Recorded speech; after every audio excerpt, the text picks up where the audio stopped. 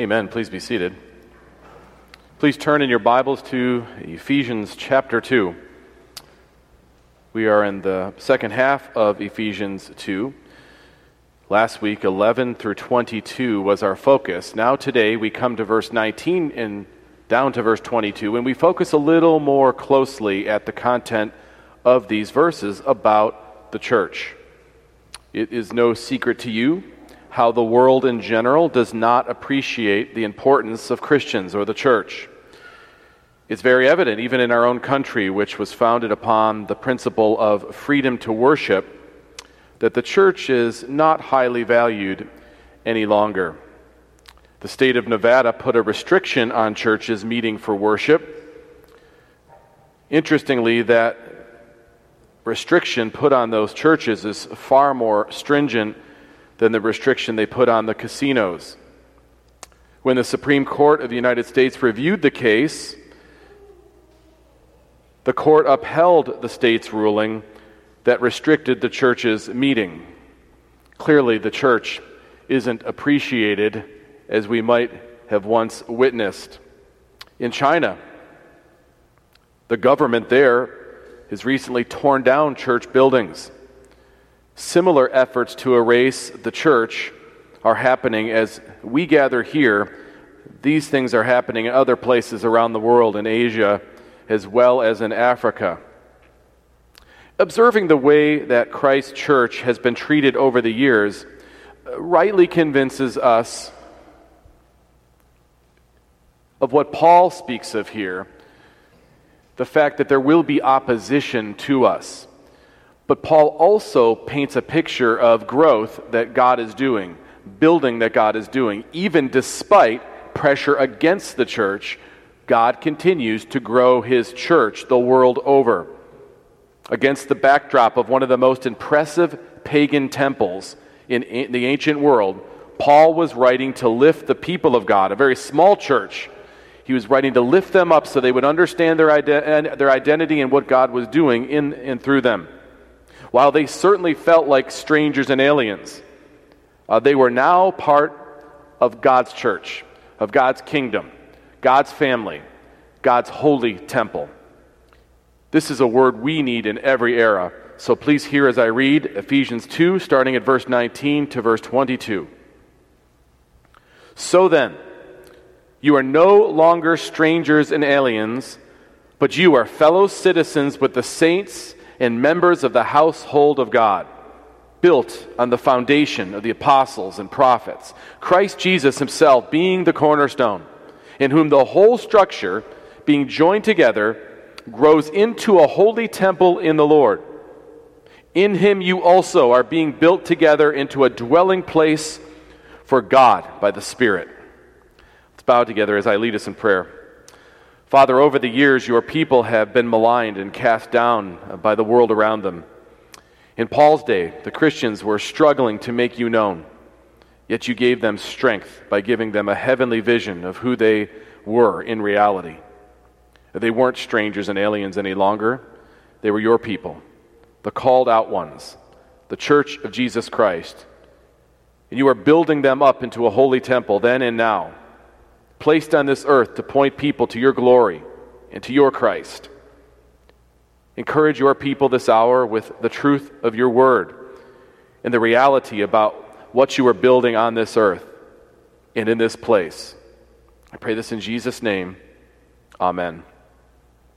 It can certainly be easy for Christians to become discouraged, especially about the lack of growth and influence the church may have in a given time. That's natural. I would submit every Christian who has ever lived, wherever they live, has gone through feelings like this or observations like this, realities like this at the moment, for sure. The Belgic Confession was written in the 16th century, and notice how timeless what it says is. Even though for a time it may appear very small, the church, to human eyes, as though it were snuffed out. So it's apparent that in the 16th century, they could observe that there are times when the church feels like it might be snuffed out. Paul writes to the Ephesian church, a very new church, a very small church, a very, I wouldn't say weak church spiritually, but as far as what influence they could actually have, it wasn't much. And here is Paul writing to the Ephesians. What would he say to them to give them strength, to give them security, to give them stability, encouragement about what God is doing in and through them? The original recipients of this letter to the Ephesians had to wonder about their longevity. They had to wonder about their future. What was their witness in the world supposed to be? Many years ago, I had the occasion to live in Chicago for several years, downtown, and got to watch buildings go up all the time, go up and go down as well. Now, Chicago, by most American city standards, has a newer cityscape because of the fire in the 19th century. Many of the buildings have been built relatively recently. Some, though, the older buildings, because it would be easier for them to just tear them down and build new ones, they'll do this in the middle of a city block. Other times, they'll take an old building and they'll shore it up. They'll strengthen it up and remodel it and then build on top of it. There's just not a lot of room to go outward, so they go upward. And I remember one such building, it seemed like it took forever to build. It was an old building, and they shrouded it in scaffolding and curtaining, it seemed like. And then they were doing something to strengthen it. It took over a year underneath this shroud that they were building, where it didn't get any taller, just what it was. Kind of ugly to look at, but you could tell it was something significant, but you couldn't really tell its identity. And then over time, they would raise up the scaffolding higher and the curtaining higher, and it would go higher. They built more and more stories on it.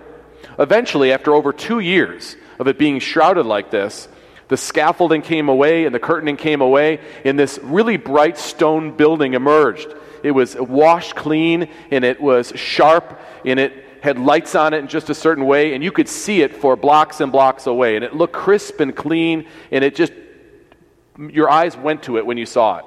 What a difference in the whole building and refurbishing process, and then when it was finally revealed what it was. It was an amazing sight, for sure. I think this compares to the work that God is doing in building His church. We may appear shrouded to the world a little bit. There's some curtaining on us, some scaffolding, but God's building us. He's building us, He's building you. And over time, and in time, at some point, the great revealing will happen. The great eternal revealing for sure. And we'll get to see the glorious thing God has been building and is building right now. And that is important for us to realize when we may feel especially like the church isn't doing much, or isn't being built, or at least under our own nose it seems like it's weak and struggling. This has always been a challenge for the people of God, and the inhabitants of Ephesus and the members of the church there certainly felt that. And Paul gives this clear heavenly vision of what the church is and what God is doing in the church and through the church. As God's view of Christ's church is understood by us, the people of God, our security, our unity, and our witness become greater, no matter what the outward circumstances say. And here in the passage, verses 19 through 22, Paul uses three metaphors that kind of overlap each other. Three metaphors for the church that intensify one after another. They give a little more of a nuance, a little more of an angle on what the church is and what Christ is doing in His church. Paul gives three illustrations of who the church is that successively amplify. First, we see in the passage that the church is described in terms of a country or a kingdom. Citizenship language is used. So the church is described that way. Then we see the church described in a more intimate way as a household or as a family that gives another level of understanding about what the church is.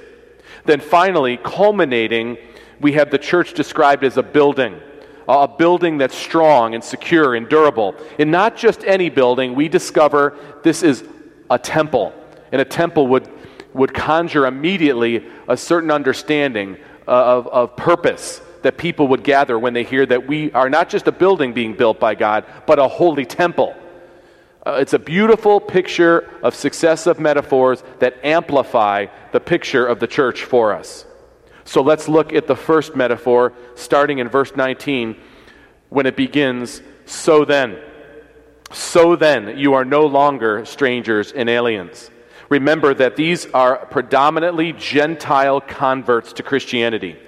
They would have felt like orphans or strangers or foreigners, not being part of Israel, not being part of the historic people of God. So in that sense alone, they would have had a sense of alienation or disenfranchisement. But on the bigger level, they would have felt like they didn't even belong to the world either. But now they're in Christ. And it says, so then, you are no longer strangers and aliens. And the so then connects back to what comes in Ephesians 1 and Ephesians 2. So then, in light of what has been done for you by the Father, the Son, and the Holy Spirit, as individuals, you have this great salvation, this sovereign grace shown to you in Christ through God. And as a people, you've been called together as the people of God. So then, in light of that, you are no longer strangers and aliens, but you are fellow citizens. See the language there? You're not strangers and aliens, but you are, in fact, citizens. Strangers and aliens. These are descriptions for people who find themselves in another country, in another place, where they do not have citizenship, they do not have rights, they do not have protections. Strangers, in particular, are people who live in this country, let's say, or any country. No civil rights, no privileges. They could be called outsiders, they might be migrants. Outlanders is another word used to describe a stranger in another country. The word alien, very similar, means sojourner or wanderer. They don't have full access to the legal protections that citizens have. They could be drifters. Aliens can be seen as intruders by some. But now, in Christ, we are no longer strangers or aliens. We're fellow citizens with the historic people of God. We belong to God's people. We may not feel a belonging to the world, and that should be true of us as Christians. You'll notice that. But we have a belonging with the people of God, in the kingdom of God. The country, empire, kingdom, these are the words that associate with citizenship. It says in verse 19, you are fellow citizens with the saints. This is the language of citizenship to describe us. And citizenship has attending benefits, rights and privileges you have as citizens in God's kingdom. No longer disenfranchised. You know, the issue of citizenship would have been very vivid to the members of the Greco-Roman world. I think as Americans, we talk about it from time to time when things rise up in the country and we talk about the importance of citizenship, but how many of us really cherish that citizenship? We have some naturalized citizens in our church, and they speak of a real deep gratitude for becoming American citizens. In the Greco-Roman world, it was probably even more vivid because so few people in a vast empire were actually citizens with the rights and privileges of Roman citizenry. The Roman Empire spanned a vast geographic region with different cultures represented. And you could travel through the different sections, but if you weren't a member of the Roman Empire, you could have trouble in one of those places. So it was difficult. Travel was restrictive because you didn't know what your rights were, if you were protected, what your benefits would be. But if you're a Roman citizen, that means you can travel. That means that you could strike business partnerships. You can conduct commerce. Local governments would recognize your status there, even though you're a far way away from the culture that you came from. You could buy land. You could not be mistreated. If you were mistreated, the consequence for your mistreatment, for the one who mistreated you, would be severe. As a Roman citizen, you had protection. So this language, you are fellow citizens, meant something very, very graphic to those who heard. Do you remember the time in the book of Acts when we were studying Paul, and he got arrested by a Roman tribune, a governor, because he was creating a ruckus with the Jews who were trying to oppress him. And the Roman governor was getting tired of all the ruckus and was trying to figure out what was actually happening. And he decided, I'll just do like I do because I'm a Roman governor. I'm going to beat this guy until he tells me what's going on. In Acts 22, the tribune ordered him to be brought into the barracks, saying that he should be examined by flogging. That's a way to examine somebody. Beat him until he says or does what you want. To find out why they were shouting against him like this. But when they had stretched him out for the whips, just when they're getting ready to beat on him, Paul said to the centurion who was standing by the way, is it lawful for you to flog a man who is a Roman citizen, uncondemned? And the abrupt change in the behavior of the officials. It shows you what citizenship means in verse 29 of Acts 22. So those who were about to examine him withdrew from him immediately. And the tribune also was afraid, for he realized that Paul was a Roman citizen and that he had bound him. Citizenship, verse 19, but you are fellow citizens with the saints. Citizenship is the language of countries, empires, and kingdoms. And as Christians, you are all citizens in God's kingdom. When a foreigner comes into this country and becomes an American citizen, we say they have become a naturalized citizen. When a person becomes a Christian, you become a citizen in God's kingdom. You become a supernaturalized citizen, if you will. That's what we have as a benefit of the kingdom of God. And Paul wants the church, the small beleaguered church in Ephesus, to know where their greater citizenship is. And as that kingdom is expressed and described, that will become more and more strengthening for believers over time. Because God's kingdom is an invisible one, and it transcends all the things that usually limit kingdoms. It transcends physical and visible borders. It has to do with his expanding spiritual reign that will ultimately culminate in eternity. The kingdoms of earth, as we know, they rise and they fall. The countries and the kingdoms of earth will fail eventually. The kingdom of God never fails. It always expands and it lasts forever. Citizenship language is used here for you, brothers and sisters, for us. What kinds of privileges do the citizens of God's kingdom have? Many. But very simply, the favor of God Almighty for eternity. When Paul writes to the Philippians, he reminds them, and he reminds us, our citizenship is in heaven. Now, that doesn't mean you don't pay attention to what's happening now and you just wait till heaven.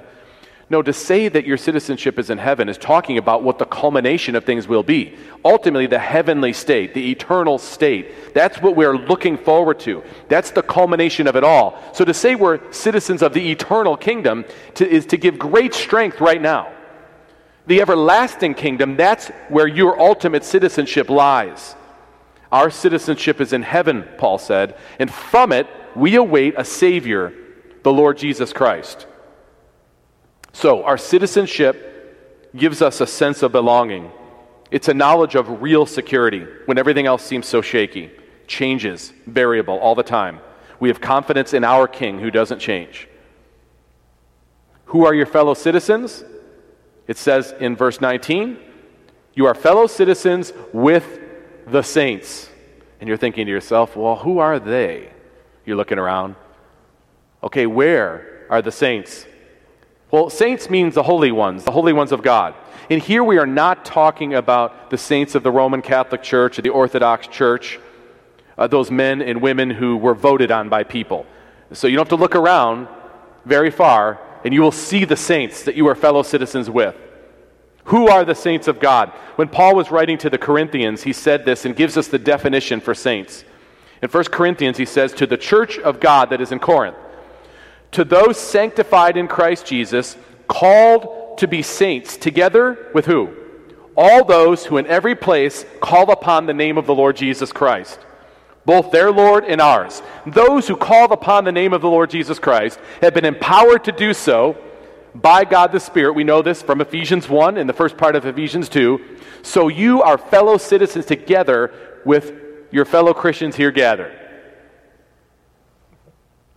Paul's first metaphor for the church, we are citizens in God's kingdom. His second metaphor, look at the second part of verse 19. We are members of his family now. Family, it's a more intimate description of the church. Fellow citizens with the saints and members of the household of God. Household language is family language. It's intimate language. We belong to a family. Citizenry is profound, for sure. We've seen that. But it has some distance to it. Family ties are intimate, and they are bonds that are tighter than just citizenship. Household language, it's as close as it gets. Household, it conjures in our mind family relations, maybe biologic relations, but it also means we live together, or we're in a domicile almost together. At least figuratively, we're in a household. We're thought of as together and related closely together. When I think of the Felich household, on my mind, I think of our family, the members of our family, but that we live in a house together and that we're connected that way. And it implies not just biological relations, but also physical proximity and shared proximity. A certain group of related people, that's what a household is. It's not just a country citizenship. It's more than that. It's very intimate. You are fellow citizens with the saints and members of the household of God. Members of a household share things together like nobody else does because they live together. We might share a house together, an apartment together, a living place together. We share cars. We share food. We share tasks. We share celebrations together. We share sorrows. We share time together, leisure time together, space together. We share friends. We share our lives in a very close way in a household. Closer than we share with people outside of the household, you might say. Verse 19, you are members of the household of God. If I would say something about your family, your household, I would think of not just you, I think the members of your family, maybe where you live, and something about what kind of defines you in my mind. That's your household. We talk in those terms. Or if I say your family name, I might think of some of the people in your family and something unique about you and how everyone has some unique feature. Well, the church is the household of God, the family of God. And this is why family language is used so often to describe us. Early in Ephesians 1, adoption language is used, predestined for adoption to himself in Ephesians 1:5. When Paul's describing the church in Romans 8, the same family type language is used. For all who are led by the Spirit of God are sons of God or daughters of God. You see, connection with God is a family relationship. And the relationship we have with each other is described as family. You have received the spirit of adoption as sons and daughters in Romans 8. The Spirit of God himself bears witness with our spirits that we are children of God. So it's a supernatural attestation by the Spirit of God that we are related. There are times when you don't feel you're related to your natural family because there's such a disconnect somehow. But the family of God, because of Christ, has this supernatural bond that testifies to us that we're brothers and sisters. You are members of the household of God. Paul first compares the church with citizenship in a kingdom. He next compares the church with membership in a family or a household. Finally, verse 20 to verse 22, and climactically we might say, Paul now compares the church to a building project of God.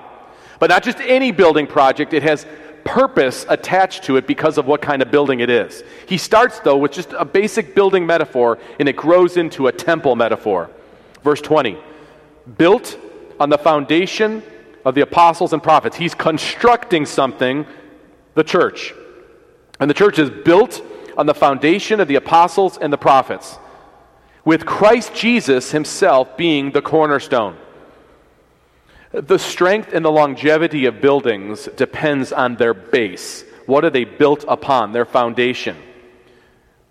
There were foundation stones that would be lined up, the best and strongest and well-cut stones on the base, so that everything that was built upon it would last, would be strong, would hold sturdy. So that foundation, that base, was of utmost importance. And the church is described as a building with a strong foundation made up of the apostles and the prophets, and Christ is the chief cornerstone. Cornerstones, don't think of them as small little ornamental stones or ceremonial stones that are put in modern buildings to kind of memorialize the building and they place the cornerstone. Those are just kind of for show. In antiquity, the most important stone was the cornerstone. It was cut perfectly and everything was set according to it. It was the plumb line. It was the thing that set everything else straight. Everything had to be tied into the cornerstone for the rest of the thing to grow well. And cornerstones, they have found cornerstones that have been dug up or shown in the base of old buildings that are as big as a boxcar in a train. So we're talking 40 foot long and 15 to 20 feet wide. They're not small, they're huge, and they set the pace for the rest of the building and its strengthening. And so we are told here in this passage, the church is built on the foundation of the apostles and the prophets, with Christ Jesus being the cornerstone. The foundation is the apostles and the prophets. What does this mean? No question that the prophets of the Old Testament, who give us by the Holy Spirit all the revelation we need to know who the Messiah is, to identify the Messiah. Indeed, 66% of the Bible is the Old Testament.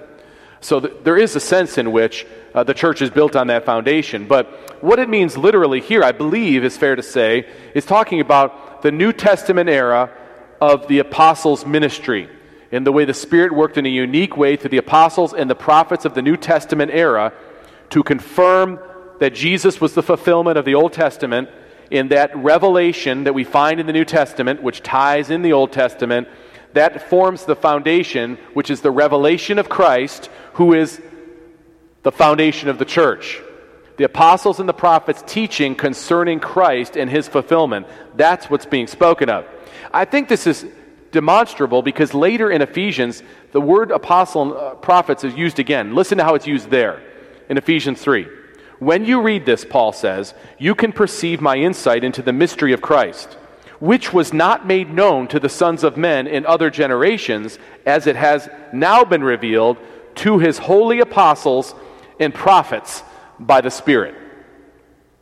The apostolic era, the foundation of the apostles and the prophets, Christ Jesus being revealed as the cornerstone. Christ Jesus himself being the cornerstone. You know, for centuries, the Messiah was forecasted as such a piece, the cornerstone. David, the king, 1,000 years before the time of Jesus, wrote in Psalm 118, by direction of the Holy Spirit, the stone that the builders rejected has become the cornerstone. This is the Lord's doing. Then, 300 years later, in the time of Israel, under the prophet Isaiah, 700 years before Jesus comes, the prophet forecasts, behold, I am the one who is laid as a foundation in Zion, a stone, a tested stone, a precious cornerstone of sure foundation. Whoever believes will not be in haste. So our passage in front of us, in verse 20, the second part, Christ Jesus himself being the cornerstone. So we are being shown as a building being built upon the foundation of the apostles, the prophets, with Jesus as the cornerstone. Paul is picturing us as a building, but it's no ordinary building. Look at verse 21. In whom the whole structure, being joined together, grows into a holy temple in the Lord. We know what kind of building it is. Sometimes in this strip mall down the way, I'm curious, they start building something else, and we all try to figure out as a family, what are they going to build? I think it's going to be this. I think it's going to be that. And then eventually a sign will go up with a picture of what it'll be, and that's what it'll be. So Paul's starting with a picture of a building, but now, that's what the church will be, a holy temple unto the Lord. Now, I think this would come to your mind, but it definitely would come to the first century listener's mind, at least two temples, one in Ephesus and one in Jerusalem. People would know of the temples that were pronounced in those days, but especially living in Ephesus, of all places, if the word temple is used, you would perk up immediately, because there's a great sensitivity, especially from Christians who had to live under the shadow of the temple of Artemis, the temple of Diana, in other words. They had to live under the shadow. There's nothing you could do as an Ephesian that wouldn't be outside of the gaze of the temple given to Diana's credit and honor and to her presence. And it says in the passage that the church, being joined together, grows into a holy temple in the Lord. The temple of Artemis was built 700 years before the time of Paul. It had just been rebuilt afresh in those days. We know of the prominence of this temple in Ephesus because in the book of Acts, when Paul goes to Ephesus and is preaching the gospel, and people start responding and become Christians, they trust in Christ, some of the leaders of the city are worried that there's going to be a huge riot because people are coming to Christ. And it's such an opposition to Diana, to Artemis, the goddess, and the presence of Artemis in the temple. Don't get her mad, they're thinking. And so one of the officials speaks up, and we get a glimpse of how important the temple was in Ephesus in Acts chapter 19. But when they recognized that he was a Jew, Paul, for about 2 hours they all cried out with one voice. They're trying to overpower Paul's preaching. What did they say? "Great is Artemis of the Ephesians. Great is Artemis of the Ephesians," over and over again so people couldn't hear Paul preach. Shows you how powerful that temple was. It says further in Acts 19, "And when the town clerk had quieted the crowd, he said, 'Men of Ephesus, who is there who does not know that the city of the Ephesians is temple keeper of the great Artemis and of the sacred stone that fell from the sky?'" In other words, don't worry about this guy Paul talking. Don't get into an uprising. Everyone knows Diana is the god, Artemis is the god of this place. Just look at the temple. The temple declares that she is present and she rules no matter what you say. That's what comes to mind when temple is brought up to an Ephesian. But not just that temple. They would have known of another temple as well, the one that Jesus himself fulfilled, the Jewish temple, built under Solomon 1,000 years before the time of Paul. And it was glorious in its original construction. Torn down under the Babylonians and rebuilt in the time of the Persians under Zerubbabel, damaged during the Maccabees, but rebuilt under Herod. People knew the Jewish temple. It was a place of God's presence, built in a high spot in Jerusalem. People knew it symbolized God with his people, dwelling with his people. The temple is where God dwelt, and it dwelt among his people. What a picture of a temple. The temple where the priests ministered the sacrifices. But now the sacrifices were fulfilled in Christ. That temple was effectively empty any longer. In fact, there are two temples known to the Ephesians, one pagan and one Jewish. Each was designed by its devotees as the divine residence, but both were now empty of the living God. So now, it says of you, of us, and not about this building, about us. In him you also are being built together into a dwelling place for God by the Spirit. We're growing into, it says in verse 21, a holy temple in the Lord. So the church is God's temple. And that's a picture of our purpose. Please do not miss this. It's a picture of our purpose. God calling us his holy temple means we are the dwelling place for God. That we are the place that the world should be able to look and find God, learn who Christ is, know who the Messiah is, worship God, see his glory. The church is his holy temple. We are the fulfillment of that purpose that God has. The church is the new temple, the dwelling place for God in the Spirit. John Stott captures wonderfully the essence of this passage and this meaning that we are God's holy temple. Stott wrote, "The new temple is neither a material building nor a national shrine, nor has it a localized site. It is a spiritual building, God's household, and an international community embracing Gentiles as well as Jews. And it has a worldwide spread wherever God's people are to be found. This is where God dwells. He is not tied to holy buildings, but to holy people, to his own new society. To them he has pledged himself by a solemn covenant. He lives in them individually and as a community. So even though it may be a down time for the church in a given place, do not lose sight of your purpose, of our purpose. We are to be the presence of God in this place. And when the place that we're in says they don't want us anymore, they don't know it, but they need us. And we need to be for the world the place where God dwells so that people can know the gospel in those difficult times, which we're always facing at some level. The church cannot get weak in a moment like this. It must get stronger and clearer about its identity. It shouldn't morph its identity. It should be recalled to its identity. We are the temple of God, where God is glorified, where Christ is proclaimed, where people can come to know the God that they're estranged from. And if we are not this, where will they learn this?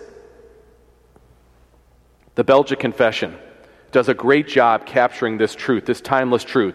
And so this holy church is not confined, bound, or limited to a certain place or certain people, but it is spread and dispersed throughout the entire world, though still joined and united in heart and will in one and the same Spirit by the power of faith.